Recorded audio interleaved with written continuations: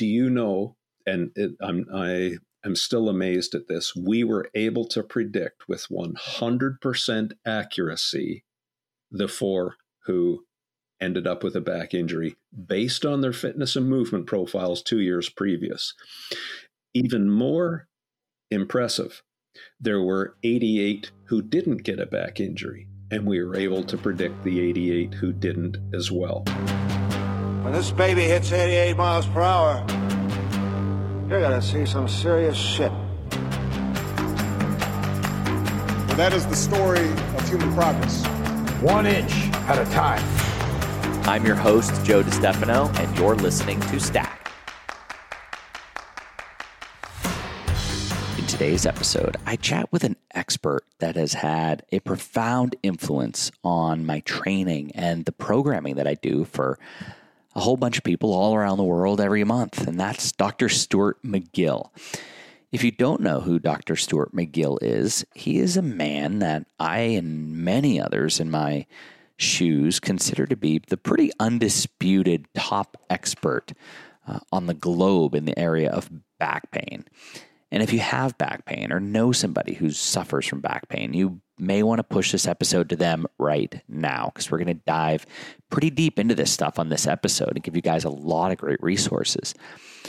Dr. McGill was a University of Waterloo professor for over 30 years. And in that time, his work produced over 240 peer-reviewed scientific journal papers, not to mention several textbooks, and he's won many international awards in the area of laboratory and experimental research, the causal mechanisms of back pain, how to rehabilitate back pain, and also how to not only prevent injuries, but improve performance.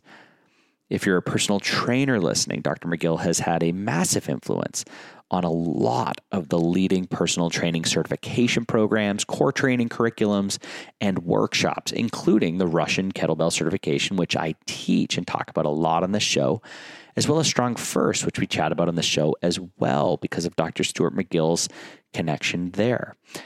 I highly recommend Dr. Stu's book, Back Mechanic, which was one of the reasons I wanted to get him on the show, because I picked this book up and immediately started pushing it to any of my clients they'd even have a hint of back pain, because it was the single most practical and actionable book on the subject that I've read. And that goes for the average Joe that's got some pain and wants to get out of it and wants to understand his pain and wonder if he should get surgery, all the way up to the personal trainer that just wants to really kind of understand what's happening so that they can help their clients.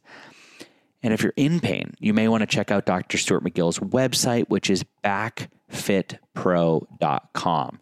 He's got this really cool prop air lumbar support sleeper thing that he created, and even includes a test on his website so you can see if it's even something that would help you or not. But his website is just loaded with references and really cool resources, audio, visual, articles. And he has generously offered us a 10% discount on anything on backfitpro.com with code BACKFITPRO10. So be sure to check out Dr. Stuart McGill's website now or during the show. And I know I already said finally, but lastly, a shout out to this week's podcast partners, Vivo, Barefoot, and Quicksilver Scientific. Speaking of back pain, without offering you guys any medical advice or making any promises, anecdotally, I will say I know many people that have relieved much of their back pain by spending more time barefoot or switching into some Vivo Barefoots. When we squish our feet into these stiff, heeled shoes, not surprisingly, it disrupts the entire postural chain that's connected to your feet. Suddenly, our knees just operate a little funky, our backs are a little tilted or a little arched, and our shoulders are a little forward, all because of the crazy shoe tech that's supposed to be making us more comfortable or run faster, and instead, it's ruining our body's sense of itself. And the response is often tension, and guess where that tension goes? Often it's the hips and therefore the back. Vivo Barefoots, on the other hand, offer these wide, lightweight, zero-drop shoes that reconnect us and, as they say, rewild us to our natural gait patterns and muscular systems from toe to head. They're also perfect for any occasion. I've got everything from my like kind of CrossFit shoes all the way to, hiking boots and casual shoes that I could wear if I had a desk job. And if you've listened to this show and you're familiar with the show, check out the episode with Galahad Clark, who is the founder of Evo Barefoot, where we talk all about the sustainability of these shoes, which I absolutely love. In fact, my Primus Lite 2s are bio and plant-based. These guys are truly doing it all, and now you guys can save 15% on your entire cart at vivobarefoot.com. Just use code STACKED at checkout.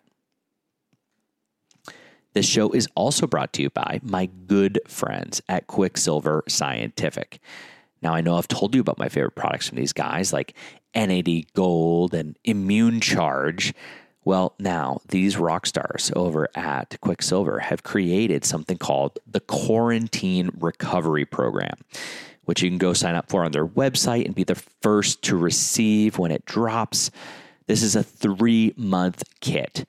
It starts with a 30-day restore program that includes a total body detox and a little bit of added liver detox. And given alcohol consumption is up about 55% since lockdown began, most of us probably could use. Month 2 is all about activating our natural cellular detoxification pathways through AMPK activation, which is essentially our metabolic master switch that tells your body to convert fat into usable fuel. And finally, month 3 is about elevating and energy production. Now, month 3 contains some absolutely amazing products. I am so psyched for this, including a brand new NAD booster called NAD Platinum, which contains the same NMN like NAD Gold, but has some other added nutraceuticals and molecules to give the effects even more of a boost. As I've said, these guys over at Quicksilver make truly the best nutraceuticals that I know of. Their liposomal delivery system is second to none. And the particles, the nanoparticles that you'll find in Quicksilver products are smaller than any other liposomal products you'll find. And for that reason, they're far more absorbable. So head on over to quicksilverscientific.com and use code STACKED10 at checkout. Or if it's your first order with these guys, you can use code STACKED and save an extra 5% as Quicksilver's warm welcome one-time 50% discount to you. All right, guys, now let's dive into all things back pain with Dr. Stuart McGill.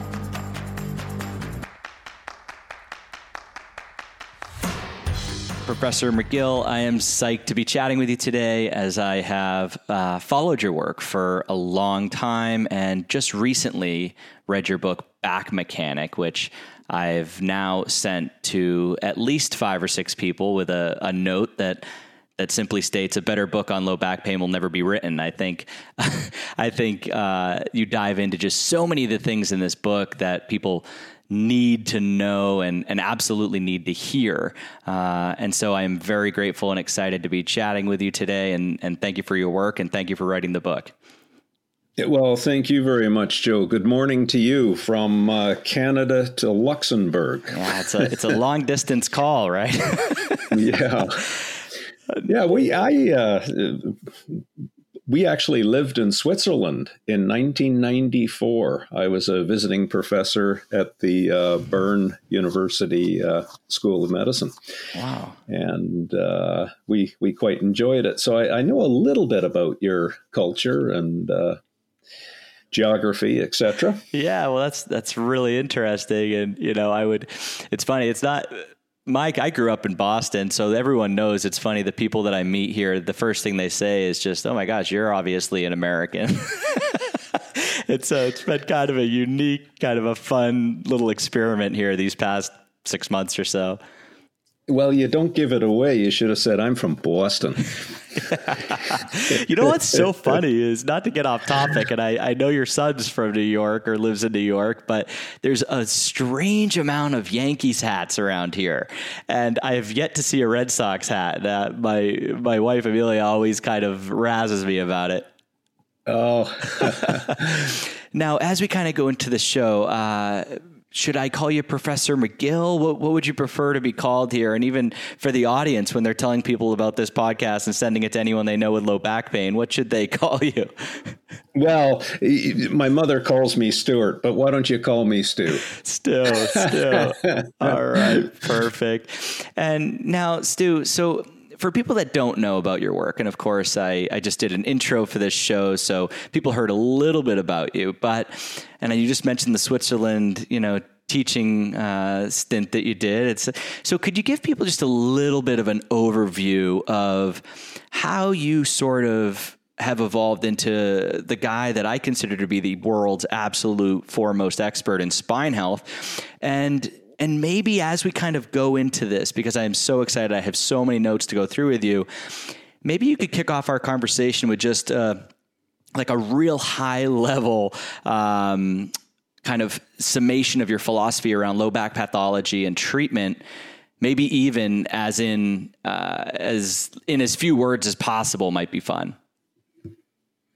All right. Well, I was a professor of spine biomechanics at the University of Waterloo for just over 30 years. I retired 3 years ago, and now I just see patients here at BackFit Pro who aren't the average person with back pain, but they are usually high performers, really struggling with pain that is inhibiting or making their lives miserable.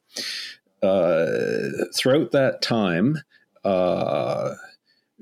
we appreciated that all back pain has a cause. So if you want a foundational philosophy, there's a beginning. It's not random. What this requires is the person has a thorough assessment. Now, that's very hard to find in the traditional healthcare spectrum because clinicians are taught techniques or they use tools, and and that's what they're paid for. They're paid to provide a specific technique or tool which has a billing code, and that's how they get paid. So if you go to a certain type of clinician, you will get whatever their tool and billing code is, whether it matches or not. So if it matches, it's dumb luck. That's great. You'll do well. But if you don't do well, you're now at a loss. You might be blamed as a patient, actually. Oh, your back pain didn't improve. The pain, therefore, must be psychological, or you're magnifying your pain, when in fact, it was just a treatment approach that wasn't matched to the actual mechanism. So we begin with a very thorough assessment, and then the next most important thing is not to do exercises or anything else. It's to remove the cause.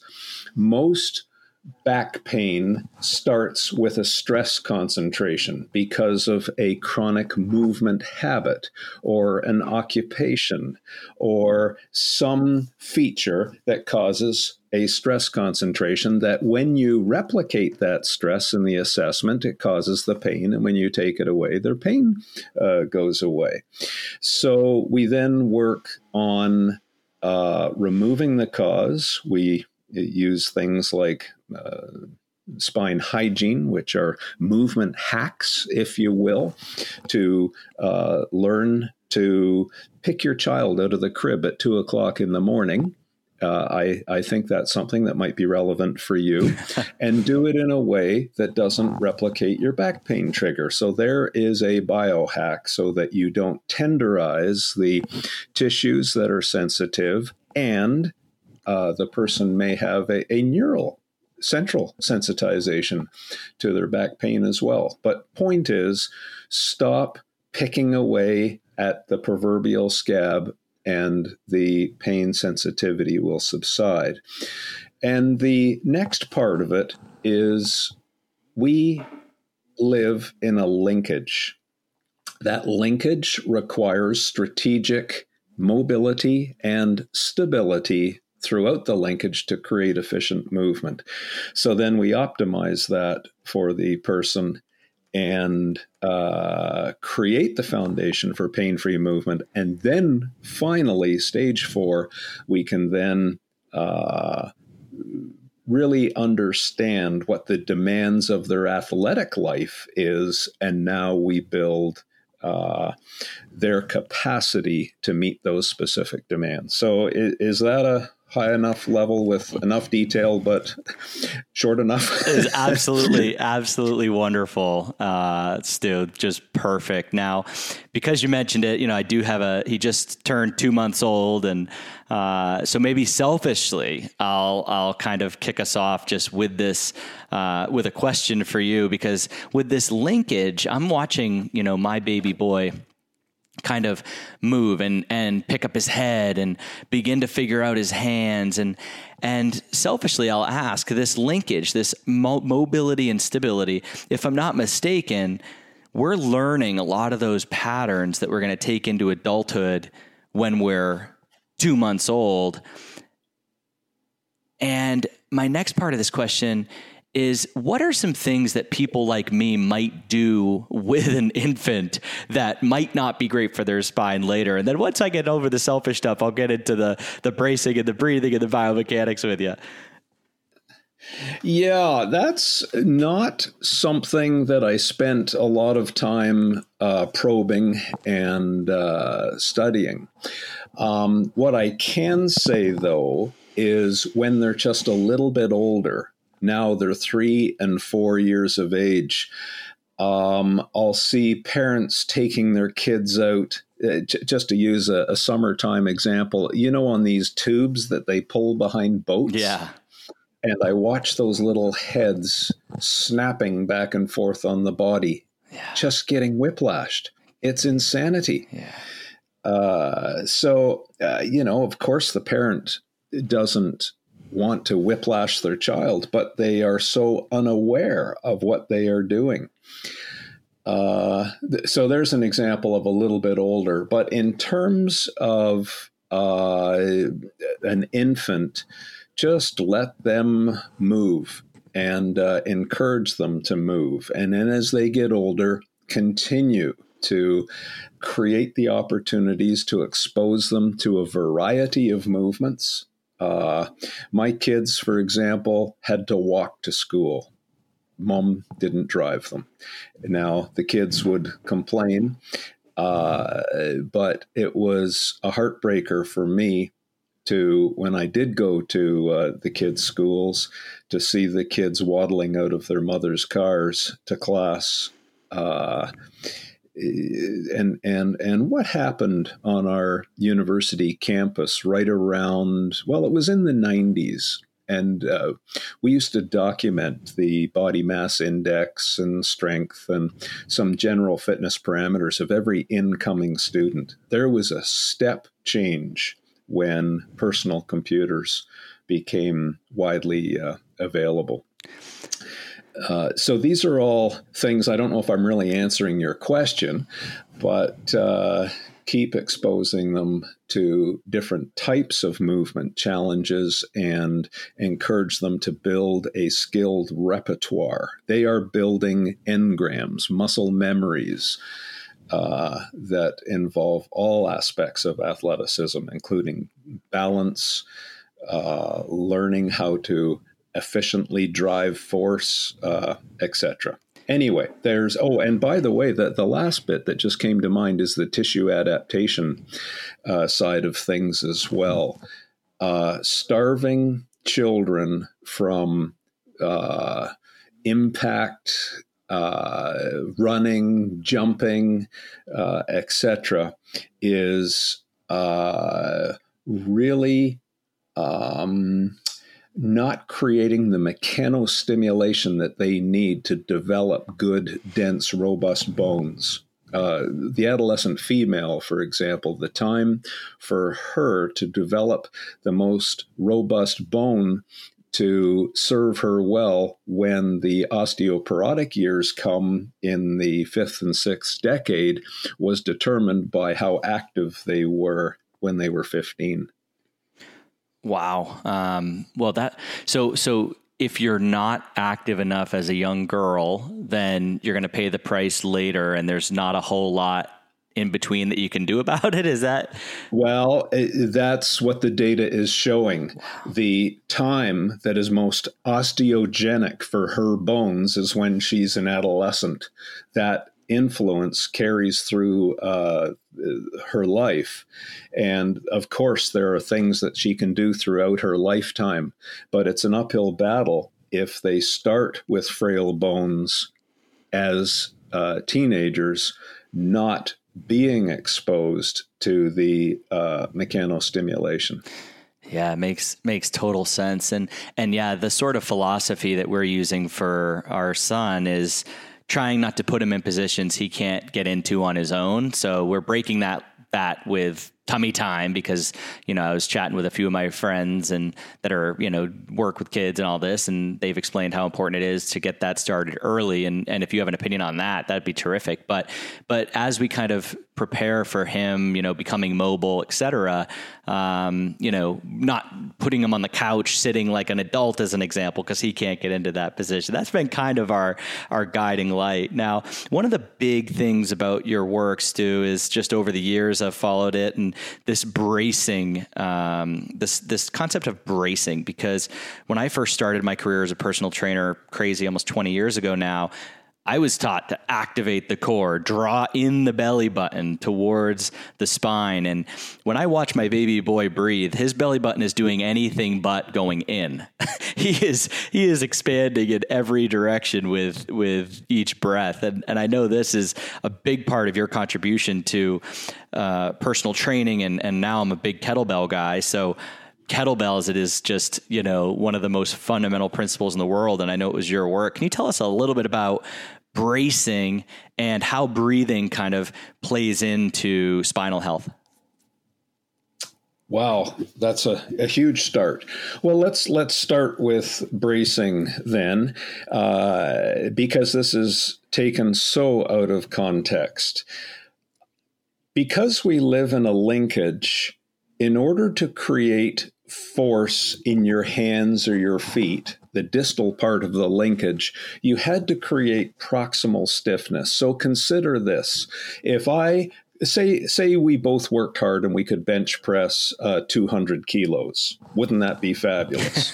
Now, if I used my pec major and anterior deltoid, which is my bench press muscle, so to speak, to push you, or you are to push me, the pec major crossing the shoulder distally causes arm flexion and will facilitate the push. Fabulous. But proximal to the ball and socket joint, which is the shoulder, it bends the rib cage towards my shoulder. So if all I use is my 400-pound bench press to push you, my arm flexes, but my rib cage collapses towards the joint. So I've got energy production, but I've also got an energy leak. Do you follow the analogy here? Yes. So if we can create proximal stiffness in the linkage, I stiffen the core. Now 100% of that force and shortening effort of pec major is directed to propelling my arm. I have zero energy leak on the proximal side. So if I wanted to wiggle my finger very, very quickly, I had to stiffen my wrist. If I want to move my wrist very quickly, I had to stiffen my elbow, et cetera, et cetera, et cetera. The mother of all proximal stiffness and foundation of movement performance is what is known as the core. Now, I hate that word, but let's just say it's the torso for now. The next question is, what is the most efficient, spine-sparing, performance-enhancing way to stiffen the core to increase power flow across the hips to distal regions to propel the legs, across the shoulder joints to propel the arms? So there's no coincidence that there's a ball and socket joint at either end of the core. The abdominal brace It actually came from Australia, this idea of drawing in the abdominals to activate transverse abdominis, but they never measured the role of those individual muscles. So when I was a visiting professor in Bern in 94, our job there was to implant intramuscular electrodes for the first time into the many deep muscles of the spine and the abdominal wall to see how the neurological system did it. So you have made a observation in your son that when their lungs fill with air, they expand. So the most efficient bracing technique is not to draw in the abdominals. That is inhibiting of performance. You can do this experiment if you like. Sit on a chair and suck in your belly and try and squat up, and you'll find you're inhibited. But when you stiffen your belly and even push it out, you will then get an enhancement of hip power production, etc. So here's a coaching cue for you. Take your fingers, place them lateral to the navel, but quite lateral around your belly, probably 15, 20 centimeters lateral to the navel. Push your fingers into your belly quite robustly. Now push them out with abdominal wall contraction. So there is the beginning of the brace. But now the question is to tune it. So if you're running, as, say, a distance runner, you don't want much bracing. There will be a tone there, but there's certainly an entrainment to the stride and the breathing cycle and that kind of thing. But now let's take another type of athlete, a power lifter, for example, who would be the polar opposite. They don't breathe. They lock down their core activation. If they're trying to squat 1,150 pounds, which some of our athletes do, they fill the lungs to about 70% of tidal volume, and they lock it down with a very, very intense brace, because they have to stiffen that spine to prevent joint micro movements, etc. Micro movement, by the way, under that kind of load just shuts down neural drive. It will cause failure in the lift. So in that case, the bracing is extremely robust. If I take someone like a tennis player, and you'll hear them grunt when they serve a tennis ball, for example, now we can start putting together breathing and bracing. When you measure an athlete breathing, and now they're at pace. They've got heart rate elevated, breathing is elevated. They might be running or playing a field sport, for example. Or let's continue on with the tennis example. Air goes into the lungs and out of the lungs. Well, if you measure that, torso and core stiffness and stability naturally increases when you fill the lungs with air. It compresses the belly and expands the chest. That is stiffening and creating the proximal stiffness that I was talking about earlier. Now let's fuse in breathing. When you're challenged breathing, well, I'll back up a bit. When you're normally breathing, the diaphragm contracts to draw air into the lungs. That creates an elastic storage, and then the elastic recoil assists the breathing muscles in squeezing air out of the lungs. But when you're challenged breathing, there is a pulse at the beginning of exhalation, and it's known as active respiration. So I'm going to try and do this on the microphone. I'm going to suck in, and then there is a little bit of a charge from the intercostals and the abdominal wall at the very beginning of that exhalation cycle. Now I'm going to grunt. So if you're a strong first kettlebell man, you will know that this is power breathing. That instant of the initial muscular charge superdrives the stiffness. So if you're Venus Williams serving a tennis ball, when she grunts "ooh" at the beginning of the serve, that super stiffens the core, eliminates the energy leaks so that the muscles crossing her shoulder send full power across the shoulder. The arm starts its whip with a little more velocity, and she will get through the whip to the racket a few more miles an hour on the ball. So there's just a start of the intricacies of bracing and breathing. And, I could get into sprinting, how in MMA, for example, the great athletes on the ground when they're playing jiu-jitsu, how they are timing the breath of an opponent to either escape a submission or to lock in a submission. They are boa constrictors, just waiting for that magical compromise of an athlete getting a little bit sloppy, failing to breathe behind the shield, that slight loss of stiffness, and then all of a sudden you're in an arm bar or a Kimura or something like this, and it's game over. So we can, maybe this is of interest because of your expertise in endurance exercise and being a kettlebell man and whatnot. If you've been following Pavel Tsatsouline, who's the chairman of Strong First, who we both know, Pavel's been a great friend of mine for many years now, and he is such a wealth of knowledge in terms of strength and performance enhancement. Absolutely. But when you perform kettlebell training in a way that transfers to more endurance sports, when you exhale, if you exhale just a little bit more than the usual tidal, high and low tide, and clear out that dead space of air just a little bit more, in many endurance athletes, this creates a very significant enhancement of performance over an endurance run. Anyway, I'll stop there because I can go on. Keep going. I'll let you comment because I've got a few more things to talk about breathing if you'd like. I mean, my brain is just exploding as you're asking me these questions. Hey, so I won't take long. I mean, I think it's really great that you brought up endurance sports, and I used to work with a lot of runners, and it was interesting because some of these races that we used to put on were put on TV, and we had a TV show on NBC, and it was funny because I started to push, especially the female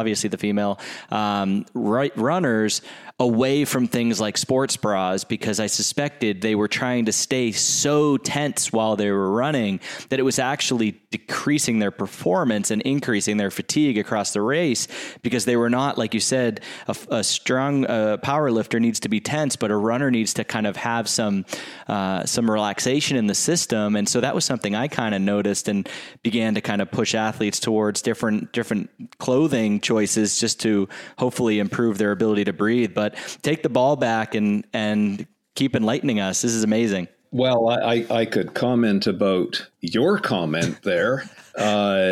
Consider that when a muscle contracts, it does two things. It creates force. Everyone knows that. But what's not appreciated in performance sport is that when that muscle contracts, it also creates stiffness. So tighten your bicep as hard as you can. Your arm cannot move because of the stiffness. So pulsing athletes who are moving at high velocities can't use a lot of strength because the force and the stiffness that comes along with it stops motion. So when you measure the neurology of the great performance athletes, you'll notice it's always a pulsing strength. So your running athletes, yes, they are elastic athletes, storing and recovering elastic energy with each stride, potentiating that with skillful breathing. But the very best ones have this wonderful ability to pulse on heel strike and all of that kind of thing.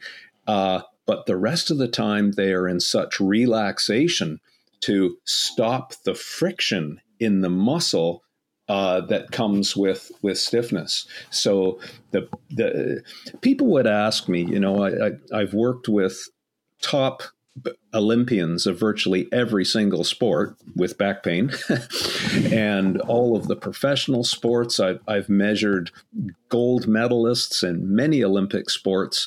And what is the commonality? What makes a great athlete great? Well, one thing I can tell you is it's their ability to activate a muscle very, very quickly, and their ability to deactivate a muscle very quickly into relaxation to create even more speed.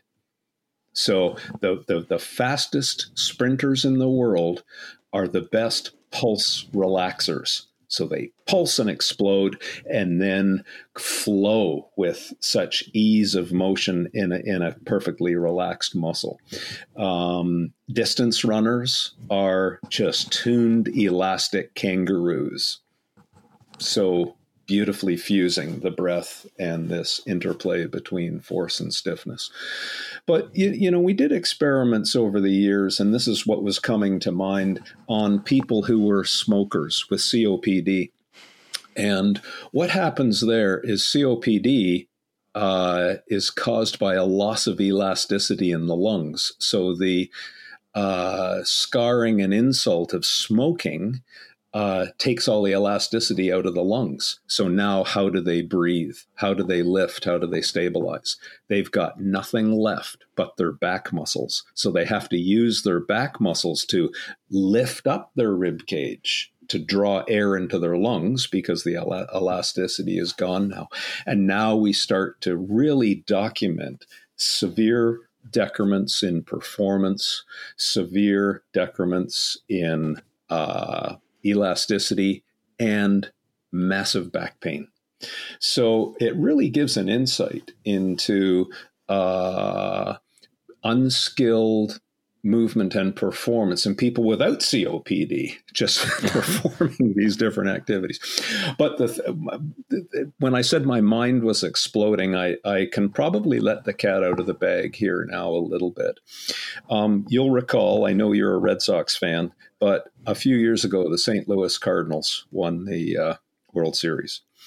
With that year, and the year previous, I worked with their director of human performance, Dr. Clayton Skaggs, and his team. And we measured a fitness profile of every single Cardinals player on the big league team and then the three AA and AAA teams that are the farm teams. So we had the top baseball players, pitchers excluded. And I guess we had 92 players, something like that. And we followed them for the 2 years, simply based on their ability to move well, some performance markers. Could we predict over those 2 years who would sustain an injury, and more particularly, who would sustain a back injury? We had 4 back injuries over those next 2 years. Do you know? And I am still amazed at this. We were able to predict with 100% accuracy the 4 who ended up with a back injury based on their fitness and movement profiles 2 years previous. Even more impressive, there were 88 who didn't get a back injury. And we were able to predict the 88 who didn't as well. So you're probably wondering, what were the biomarkers that predicted resilience playing baseball? Am I right? Or lack thereof. Yes, very interested. Or lack thereof. Yes. So this is the only study that I know of, and there were 3 parameters that came out of the data mining algorithm. The first one was core control. So this shouldn't surprise you. We've already had the discussion about proximal stiffness and control really sets up the dynamics of the body linkage. It's non-negotiable. The second thing was hip mechanics. We've talked about pulsing, hip mobility, and that kind of thing. So the hips are ball and socket joints. The spine is not a ball and socket joint. The discs are adaptable fabrics. They follow completely different rules. But core control, optimal hip mechanics, and the third thing you're going to love, It was breathing mechanics. Now, I never predicted in a million years that breathing mechanics would come out in such a strong way, but that was the third element. Anyway, I've spoken way too much now, and you will probably want to comment or move us along to something else. Never feel like you have to pass the ball back. You just keep this thing. This is absolutely terrific. I'm taking notes and enjoying this. So what were these? And I noticed you mentioned that you didn't include the pitchers. That's interesting. Why did you choose to not include the pitchers? Because a pitcher is such a more unidimensional athlete in terms of for example, there is a belief that the better athletes are symmetric athletes and that kind of thing. Well, they may be if you're a runner or a cyclist or whatever, but the best pitchers are highly asymmetric. And if you try and make them symmetric, you will ruin their athleticism. Do you follow what I mean? Yeah, absolutely. So they're a very special beast. And when I use the word unidimensional, they are good at pitching. Chances are they're not very good at batting and running bases and that kind of thing. Whereas a non-pitcher would have a much larger spectrum of athletic demand and capabilities. Yeah, but they won't be throwing a fastball at 110 miles an hour either. Right. Yeah, it makes total sense. It's so funny when we look at the highest level athletes and, every time guys like LeBron James post on Instagram, they'll post a lot with them in the gym or doing back squats or, and it's funny because the best in the world, it's very often that, their form is just like, there's a lot to be said or a lot to be picked at. And people always send it to me like, oh my gosh, he needs you to like fix him. And I'm like, I wouldn't want to touch LeBron. Like if LeBron wants to squat like that, there's something, he's at the back end of his career. If he's made it this far, I'm not sure I want to be the one to try to fix his squat. That's a very wise thing that you just said. Well, thank you.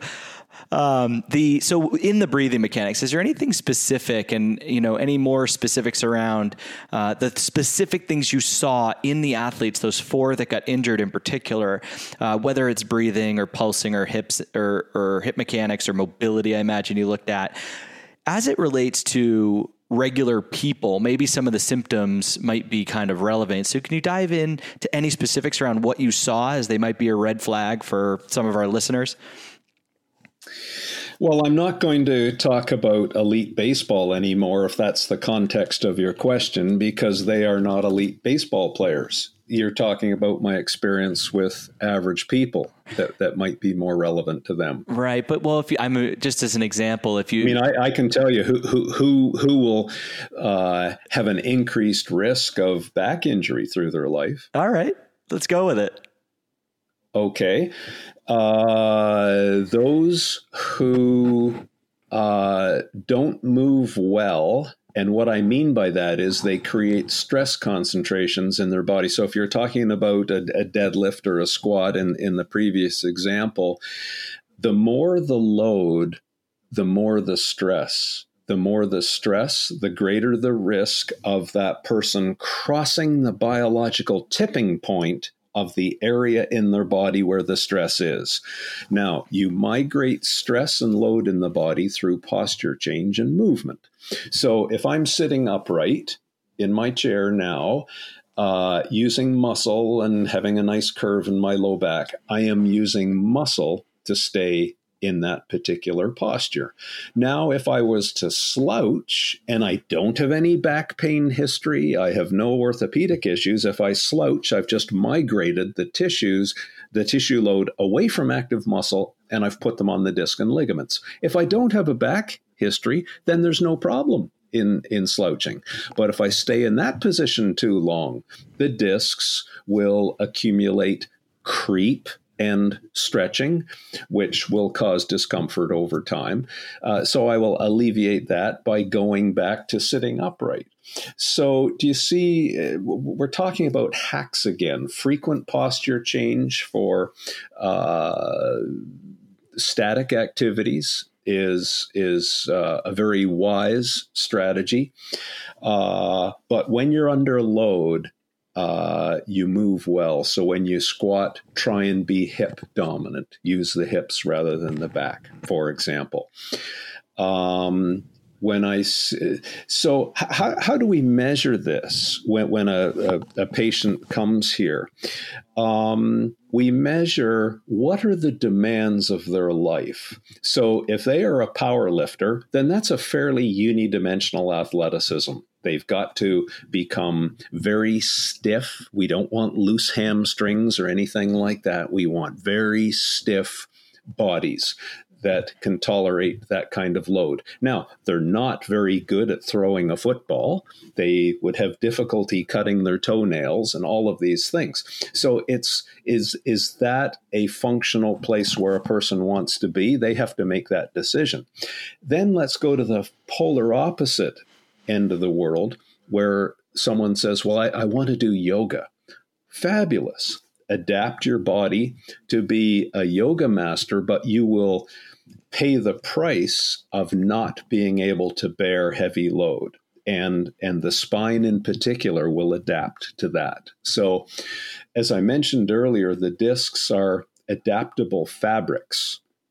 And what I mean by that is the disc is made up of many collagen fibers that are stuck together, held together with a ground substance. Now, movement and load causes a loosening of those fibers to allow more movement.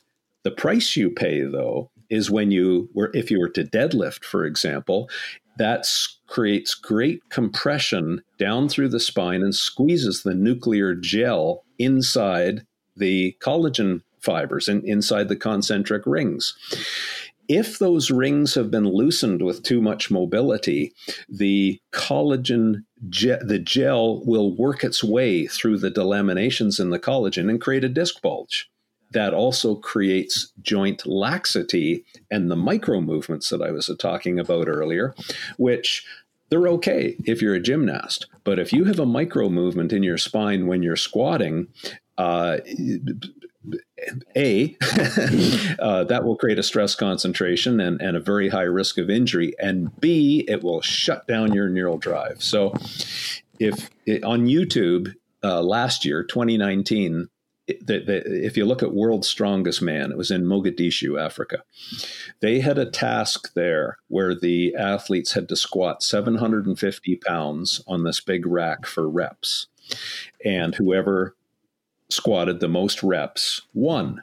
Well, it was interesting. Watch every athlete compete that and look at the repetition before the final one. So say an athlete maxed out at 15 reps, go to 14, and you will see the micro movement. Either the hips slide out one way, there's a little waver in the torso. In other words, that micro movement, the brain just shuts it down after that. And you know every time the next rep, they will fail. The brain will not supply the neural drive.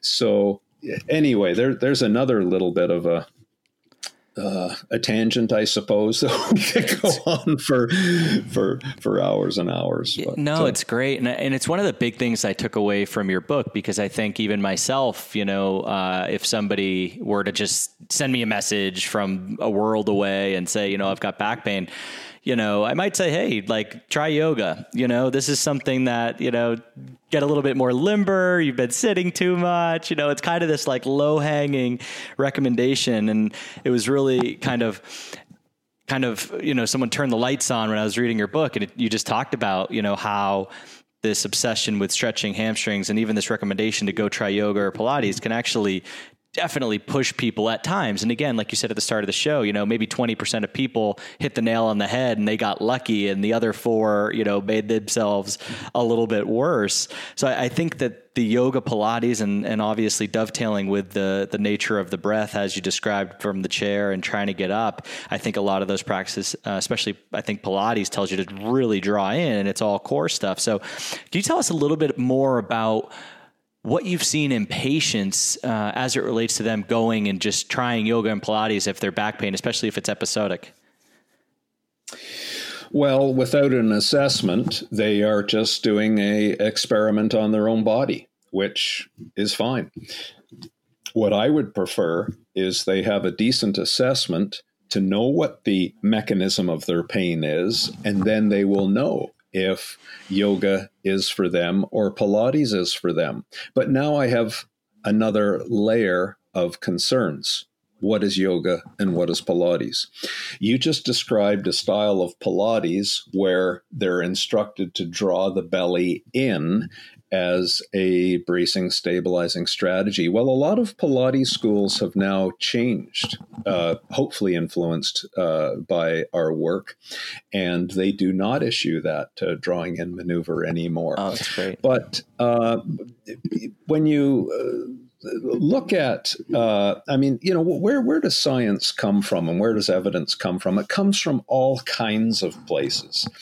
There is a hip surgeon, for example, in London, England. London, England is a very cosmopolitan place now in the world. And I forget how many thousands of hip replacements this surgeon has done, but it's many, many thousands. Whose hips is he replacing? They're mostly Caucasian British women who've done quite a number of years of yoga.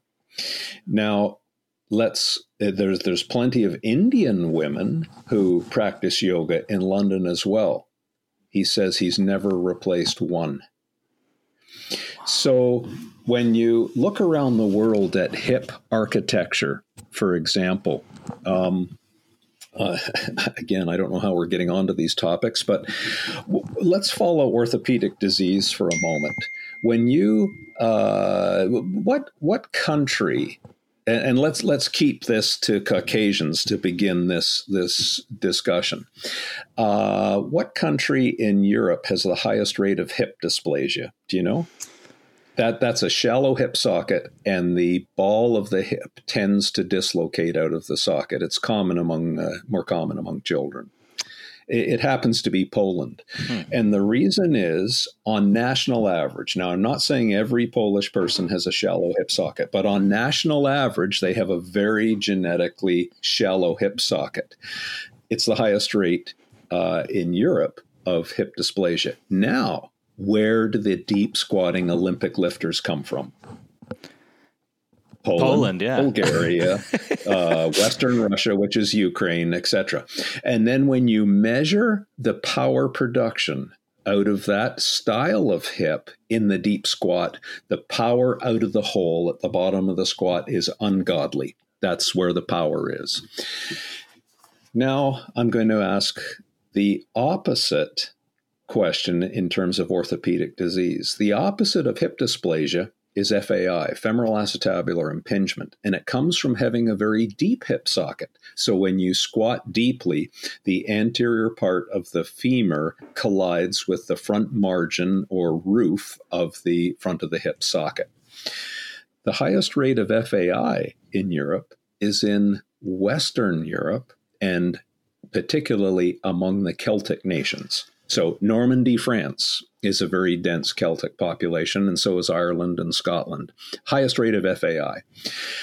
But now let's ask, how many Olympic lifters come from Scotland and Ireland?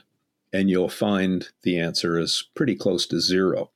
Because when you measure the squat strength in that architecture, you'll find that the squat power is in the top half of the squat. So if you're setting up two lifters, one with shallow hip sockets, you'll notice that they don't fail at the bottom of the lift. They fail at lockout, typically. Whereas the deep hip socket really struggles to get the bar moving. But once the bar crosses the knees, they hit second gear and they don't fail at lockout. So it's so interesting then when you look at the cultural martial arts around the world, the cultural dances and whatnot, they will reveal to you the body type, the natural athleticism. So, just think of the Ukrainian dance where they're down in the pistol squat position. Did you know what I'm talking about? Try and do that in a Celtic nation. It's not going to happen. Their strength, if you look at their games, is a standing strength. When you look at the Celtic games of caber toss, weight throw, etc., the hammer throw, these are all standing strengths because it so takes advantage of their architecture. Or, we can go right back to the whole breathing and performance question again. And if you're a strong first man, you will know Okinawan strength, getting into the horse stance and putting on the iron shirt of Okinawan karate. Okinawans have the longest bodies and shortest leg length ratios, I think, in the world. But now when you look at Okinawan martial arts with the hip tosses and they get the hips in deep under an opponent and they throw their opponents, it is so optimized to that body architecture. So, if you want to talk about biohacks, we all can't be everything. We all have certain advantages and disadvantages, and therefore stress concentrations, and therefore propensities for different types of back disorders and resiliences and all the rest of it. Oh, we could talk about this for hours. Yeah, well, it makes total sense. And it gets back to the secret to performance and health, and it's choose your parents well. Well, there's so much wisdom in what you just said. But isn't it interesting when I get to spend time with some of the top performers in the world, and there's that much more difficult thing to measure, which is the mental toughness and drive and all the rest of it. Right. Well, before we move on from this topic, my son is half Icelandic. So do you have any information or hacks around the Icelandic population? I not really. I've spent time in Iceland, and as you know, there's this land of the giants. There is a subpopulation where the strength of some of these people is just so ungodly. Yeah, but it's even mythical in Iceland. Right. When you talk to the average Icelandic person, they will tell you about the giants that. Yeah, I mean, my son's 2 months old and he's almost 8 kilos and he's just solid. So I'm like, he didn't get that from me. Yeah. So getting back into this, I would love to dive into some modern fitness approaches and, some kind of risks or issues, maybe even exercise. One of the things that really stuck out to me in your book is the list of things to stop doing when you have back pain. And the list was interesting. It was like the toe touch and the double knee hug and even the single knee hug, the sort of pigeon pose. I would love to dive into some of the scariest things that you think are going on or that exist in the sort of general fitness population, the boot camps, the types of exercise selection that are happening for the sake of the sweaty and sore scale that, might be doing a number on folks' back. And then if we could dive into maybe what's happening in some of these exercises. The Superman was the other one. It's such a common exercise, but what have you seen in those exercises as to why they should just be avoided once you have a little bit of back pain? Okay, you truly ask mammoth questions. My brain first started to consider boot camps, and let's then stick with that. Then I'll save the. Okay, can I start with boot camps? Start with boot camps. Okay, may I write a little essay for you now? Absolutely. Okay. Let's start down this principle that stress concentrations are what cause the initial pain mechanism in most situations. So a stress concentration is a magnitude of force for a specific duration. It might be a long or a short. If it's a big force for a short duration, that will cause pain and micro damage. Or if it's a smaller force for a longer duration, that too will cause micro damage. Repetition will cause micro damage as well. But now the big question, is that a good thing or is it a bad thing? The answer is it could be either, because now we're talking about adaptation. So the body adapts to micro damage. So when I measure in top power lifters, they are creating dense bone in their spines. They do it by creating very, very small microfractures. So if you've ever worked with world-class power lifters, you will think they're undertrained, as anyone from an endurance background would think a power lifter is undertrained, because they might do a heavy squat or a heavy deadlift session once per week. But what they're doing is that stimulus actually causes at the bone cell osteon level a microfracture. And it takes 5 days, 6 days to scaffold in new calcium and magnesium molecules on that fracture to callus it over. So in other words, that stress concentration created micro damage, but it had an appropriate period of rest to create anabolic adaptation. You laid down more bone.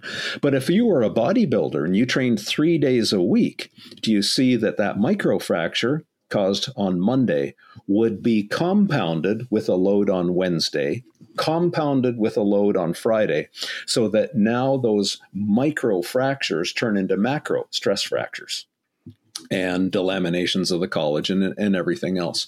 So this notion of a stress concentration has to have with it a discussion of rest and adaptation. So you have to do it, but it's the rest and the appropriate rest and nutritional fuel and all the rest of it to make sure that you have an anabolic building up of the tissue rather than a cumulative tearing down.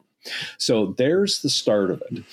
Now, the next part of the essay has to look at how the body is made, form, and function.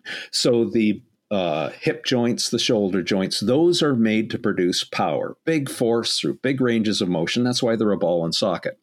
The spine is not. I've already talked about the discs are adaptable fabric. So if you want to be a power lifter and a strength athlete and all the rest of it, you will be better by not doing a lot of spine mobility. You will be able to tolerate more load if you have stiffer ground substance between the collagen fibers. The next issue is training is really a dance. It's a dance between demand and capacity. Your job as a trainer is to understand what the demands are on this person that you're training for. So if they're a firefighter, you know what their demands are. If they're a mixed martial artist, you've got to know what the demands are. If they're a stay-at-home mom picking a 4-month-old up out of the crib, you've got to know what those demands are. As a trainer, your job is to create a capacity in that person to meet those demands. But now everything is a trade-off. So I've talked about the load bearing and the mobility trade-off. You cannot train endurance and strength, as you know. They're two competing metabolic processes. The stronger you become, the less endurable you become. You can't fight that, and vice versa. But what separates out the world-class trainers are those who can find the balance. What is the optimal balance between mobility and load bearing, or endurance and strength, or whatever? So there's just a little bit of an introduction to the science of training, and it is a very high science. And I will also say, and this is a little bit of it's a very strong political statement, actually. Look at the spectrum available to a person in healthcare, and who do they seek for lifelong health advice? Every single system in the body depends on good movement for optimal health. Now, who owns good movement. It's not the family doc. You go there with diabetes, they'll give you a pill. You go there with back pain, they'll give you an analgesic. In both of those cases, the most effective intervention was probably exercise, but that's not what you're going to get. Who owns exercise and the optimal stimulation for good health? It's the trainer. So when I say it's a very high science, it's a very high responsibility, it is. When you think about it, the trainer has the potential to have the largest lifelong impact on that person's health. So what they do, it's bloody important, and they better get it right. So training, it's very difficult to find a really good trainer who knows all of these trade-offs, etc. But now you got me onto boot camp. We've already made the case that there is a certain capacity that everyone has. You're training to meet demands.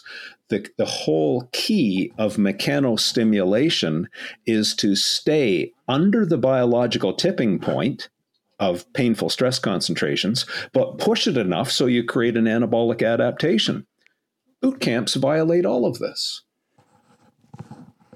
They throw all the science to the wind, and they just violate the biological adaptation principles. The path is not sustainable to higher performance. It shortens people's careers, and so from a biological point of view, a scientific point of view, does boot camp make sense? I don't believe so. That's the end of the essay. Yeah, it's... So if you go on science, it doesn't make sense.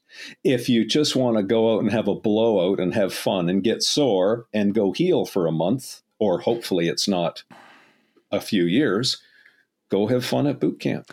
Right. And I think you hit the nail on the head. And I think that personal trainers have just such an important role in health. And I think the biggest enemy, I think so many of them have their head on tight and, they want to do good for their clients. And even the ones that attend, the Perform Better workshops or what have you, their clients still walk in the door and they want a beating, and I think this is when I look at different forums and things, and sometimes I contribute, that's a big question, is like, what do you do when, the client walks in the door and their association is that exercise has to be brutal and they won't be satisfied with anything less than 100 burpees. And, I think there's a lot of trainers that struggle with that on a daily basis, kind of giving people what they need disguised as what they want. Joe, over half of the people who come here to BackFit Pro with back pain, serious back pain, have been caused or created by trainers. Mm. Now, that is not an indictment of trainers, not at all. But what it is a commentary on is there are a lot of trainers who aren't getting it right, and there's a lot who are. So we've got to keep this element of continual education, and it isn't about making a client sore. Now, I don't get those kind of clients.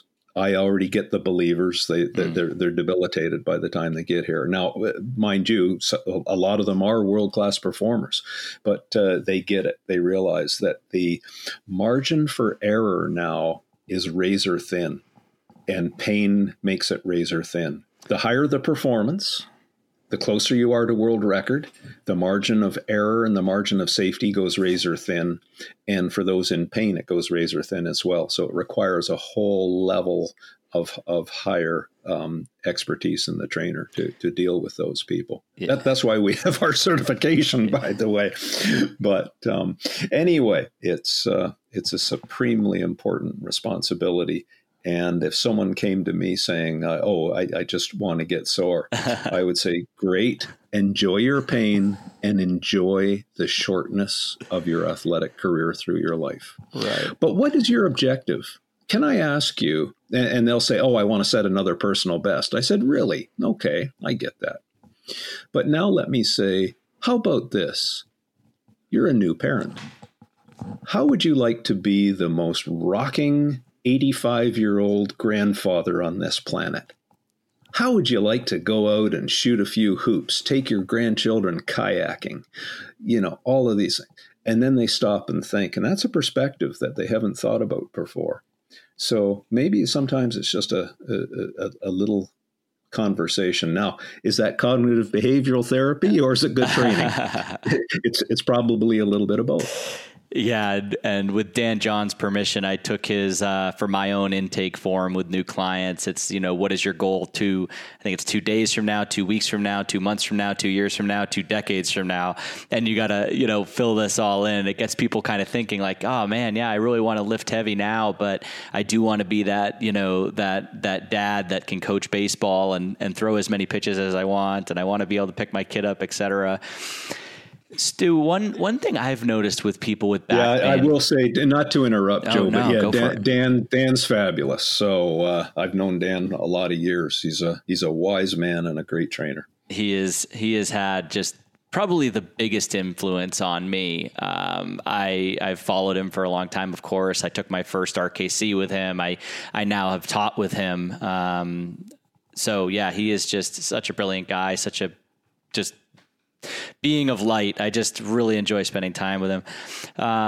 One thing, Stu, that I've noticed with low back patients, at least the ones I've seen, or maybe I train them, and I used to collab a lot with physical therapists and these things, but they all seem to be what a former podcast guest, Michael Rotala, called high threshold people, right? Like, so one of the biggest things that I try to teach people with back pain is often how to kind of relax.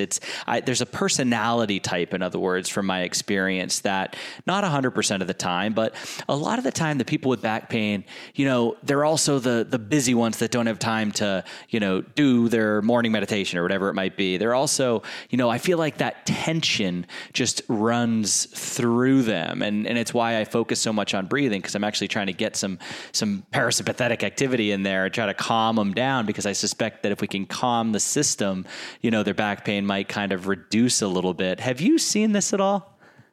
Of course, there's a lot of wisdom in what you say.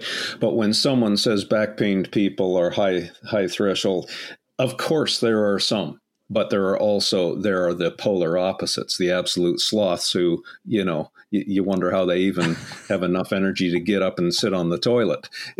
Seriously, they are that low threshold that there's no constitution with them at all. And by the way, when they first come here, I welcome them to Gravenhurst and I shake their hand. And I learn right at that instant what their threshold is. Mm.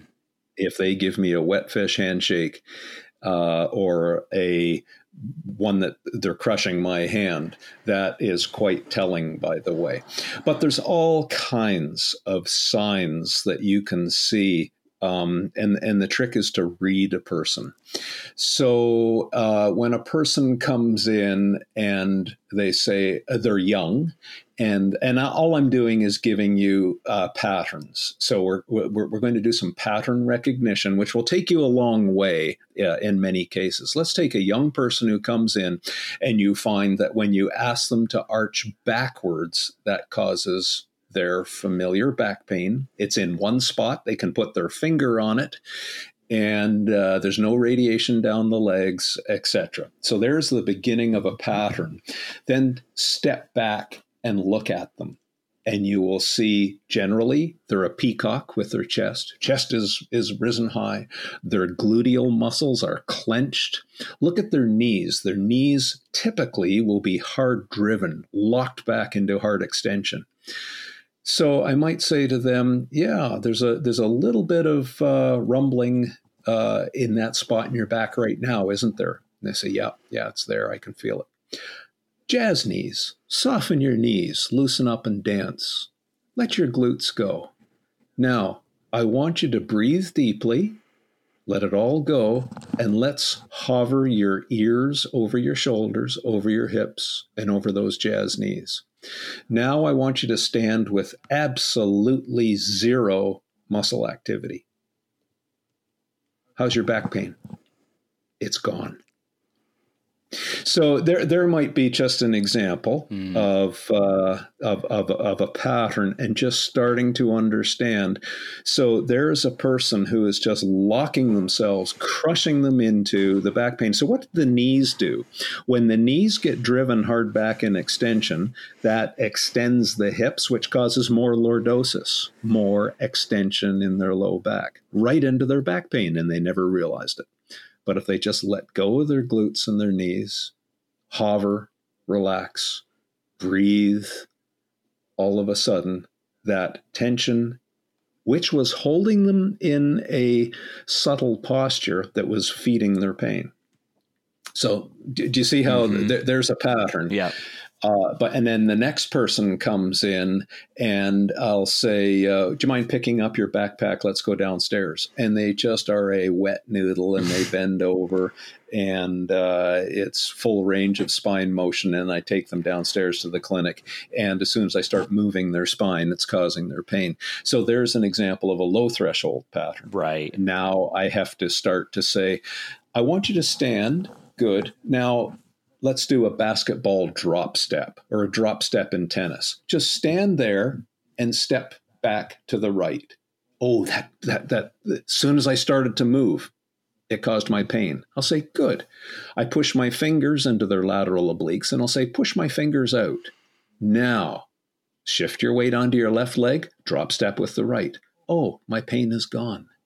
Good. You just established proximal stiffness, eliminated the micro movement that was taking place at the joint and triggering your pain. Now you can create the distal athleticism of hip external rotation and the drop step. Bingo, we're there. So, I might have a tour tennis player where we will start there because pain has so corrupted their movement patterns that they have forgotten how to appropriately brace. And that's the whole key, appropriately stiffen to allow that distal mobility and speed and athleticism and all the rest of it. So do you see it can go many ways?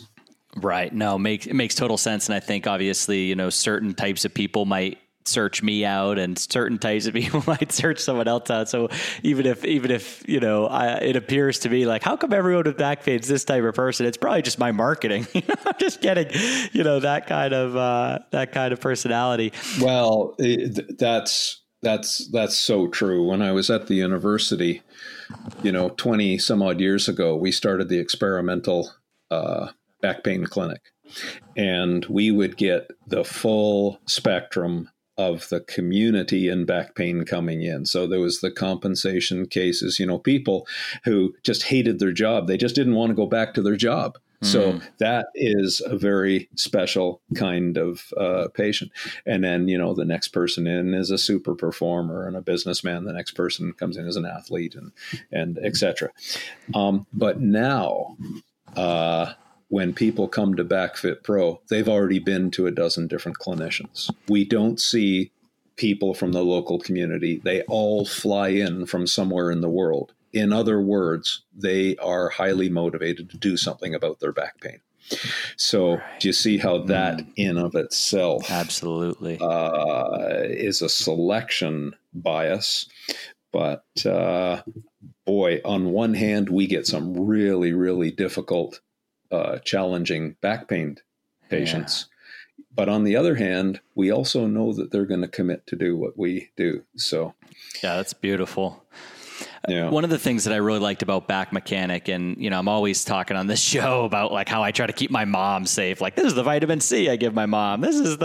And one of the things that I like, she's not in back pain. She does yoga all the time, and not that there's any correlation there, but she's in pretty good shape. But one of the things that I really loved is just partially the distillation of, if there was to be an approach. Of course, you help people in the book kind of figure out what their triggers are. And, the whole book is just awesome. But you've got the big three exercises that people should do. And what I love about it is I just push those right to mom and say, hey, mom, like this is our, take the multivitamin, and then these are the exercises. So can you tell us a little bit about the big three from Back Mechanic and why you chose the exercises? Yeah. Since your mom practices yogi, the big three will not be that unfamiliar to her. They are in various forms in yoga and Pilates and gymnastics and everything else. But to go back to the scientific principle, our body is a linkage that requires proximal stability for all movement. Even before you take a step to open a door, you have to stiffen the core to some degree. And so the next question is, how do you train this core stiffness, for lack of a better word, to enhance pain reduction and performance? We spent years and years assessing different exercises for the most efficient way to create this athletic core stability. So the requirements were, does it create muscle activation that is at a training level? Does it spare the spine? That was key because people had a low capacity. They had back pain. And well, let's just start with that science. The exercises that kept bubbling up to the top were the modified curl up for the front of the core, the rectus abdominis and the obliques. For the lateral core, which is quadratus lumborum, psoas, the obliques, latissimus dorsi, very important, turned out to be the side plank. And then the bird dog for the back extensor muscles. Now, so much more happened after that. People would do them and they'll say, we feel better for an hour or so after doing them. Our back pain is either gone or it's much less. Then we'll say, good. Those are the subcategory of people who have joint micro movements or laxity at their joints because they've had a disc bulge or an end plate fracture or something like that. We then prescribe them, do them twice a day, do half of the sets and reps mid-morning, half of them mid-afternoon. So there was another little biohack that we learned to propel people out of pain faster. Then the performance people, for example, in the NFL, there are several NFL football teams that start every weight room session and on-field practice session with the big three. Why? It enhances performance. It cleans up the hip hinge for lifts, but when you're running and cutting, more core stiffness actually increases the quickness of the foot plant, change direction, and cut. Proximal stiffness. Now, how does that work? There is a neural stiffness in the motor control system. So when you do the big three, it enhances proximal stiffness, but it stays with you. And we measured this both from right after the session, but also training. We trained Muay Thai fighters for 6 weeks and showed how they increased their general core stiffness and stability throughout the training session. So there's layers upon layers of science that went into that. But in a nutshell, when you measure stability, and very few people have done that. Only 3 or 4 universities in the world have actually measured spine stability. So we're able to measure how effective the various candidate exercises are. That's how we kept coming back to the big three is the most efficient way to do it.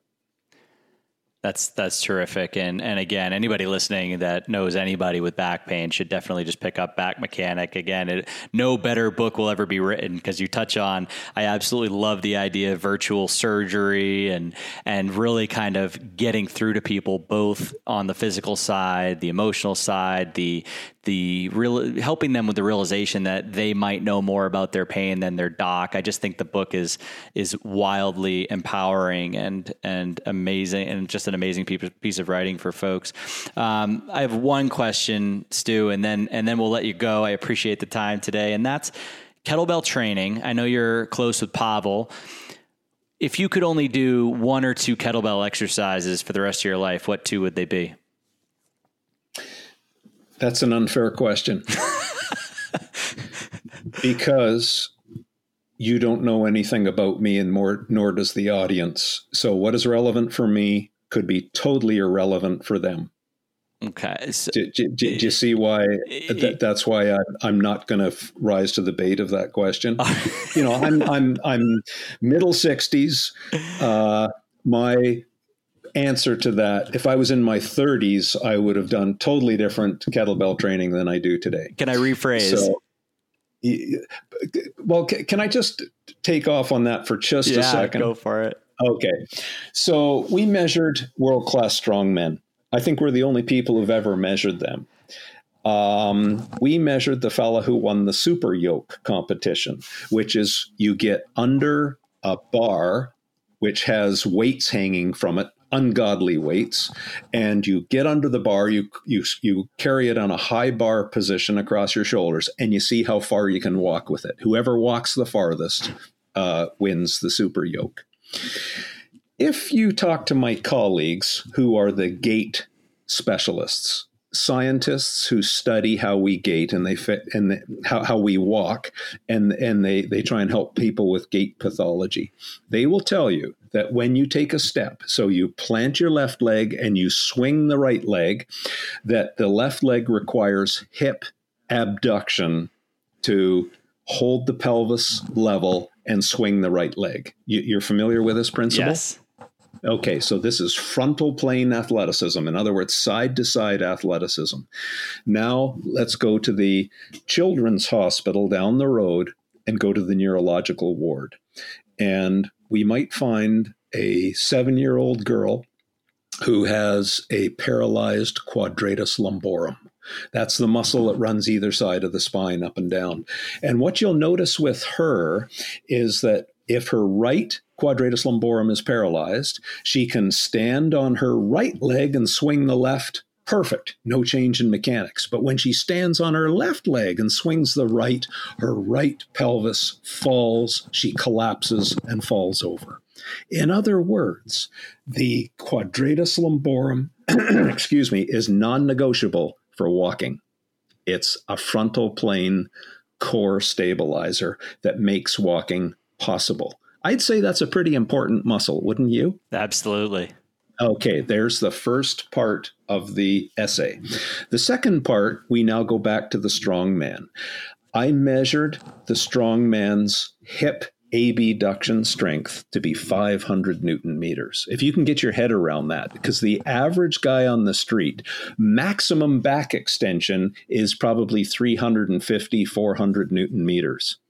So this guy has that much more strength than that in hip abduction. Yeah. I laid him on a strength table on his side. I laid on his lower leg, full body, and he still popped me up into the air. Holy smokes. Ungodly strength. Now, when I measured him carrying a world-class super yoke, I just said he had 500 Newton meters of hip abduction, which my gait colleagues tell me is essential for walking. But that's the end of their analysis. They've never put a wire in the quadratus lumborum of that paralyzed girl. I have. Not in that particular girl, but in our experiments, we were the first to ever put fine wire electrodes into the quadratus lumborum. Anyway, when we measured him doing world-class super yoke competition, he needed 750 Newton meters of strength to plant the left leg and swing the right. But he only had 500 in the hip. And yet the great hip experts say, oh, well, that strength comes from the hip. And I'm the spine guy who measures this and says, wait a second, you've only accounted for 2/3 of his strength. That's not possible for him to win the super yoke. How did he do it? And then, of course, we measure, it's on the opposite side.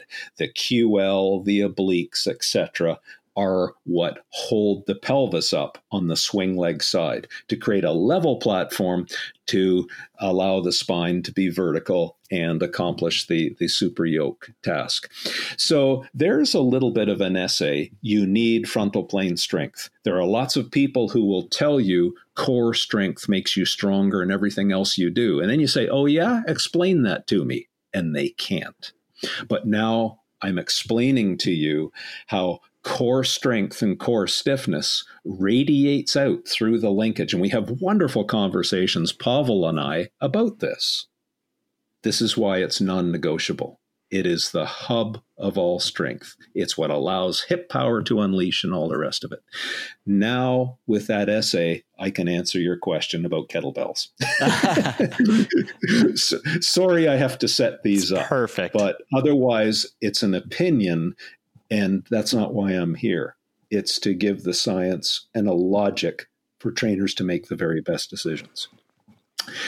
What exercise is the best to target quadratus lumborum?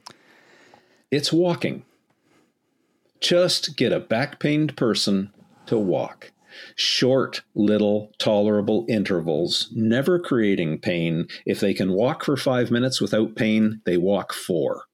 If they walk an hour before pain starts, they only walk 45 minutes. They never go to pain, but they repeat that several times throughout the day.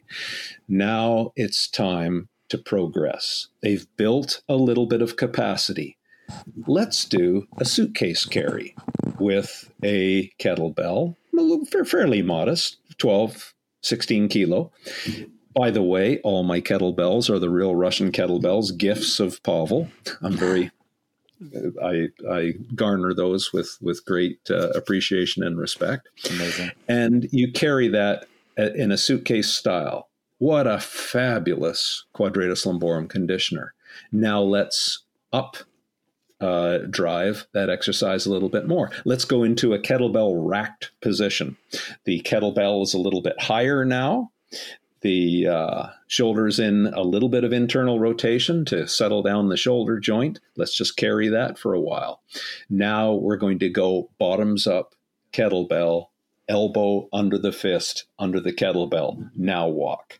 You are super driving frontal plane strength and, most importantly, core control. Do you remember what I said prevented injury in the St. Louis Cardinals? Core control, hip. It all comes home to roost. Yeah. It's a big circle, isn't it? Yeah. Okay, breathe behind the shield. Purse your lips, make a small hole. Bottoms up kettlebell. So there is an exercise that I will do in the winter. I wouldn't do it in the summer. And I love kettlebell swings. When I was a younger man, I had some sheer instability in my lumbar spine, and I could swing a kettlebell for about 2 weeks, and then my back would start to tweak. So I had to really limit my kettlebell swings. Now I'm in my middle 60s. Everything has stiffened and stabilized. I can swing again. I'm having a blast. So do you see why when you ask me what I would do as if it's a model for everybody else, there's a logic flaw there. Right. No, I was trying to set you up because I thought you might, having talked to, last time I saw Dan John, we had talked a lot about what I call death by carries. And I don't know if he came up with that or you did or I did. And so I was wondering if it would go there. So I was trying to prop you up. But I'm curious, why don't you do carries in the summertime? Did I hear you right? Oh, yeah. Because I do a lot of physical labor. And in the summertime, I carry. I'm up and down hills carrying building supplies and just stuff, boat gas, But in the winter, one of my passions is snowmobiling. And I have to train to do it. Otherwise, I get hurt.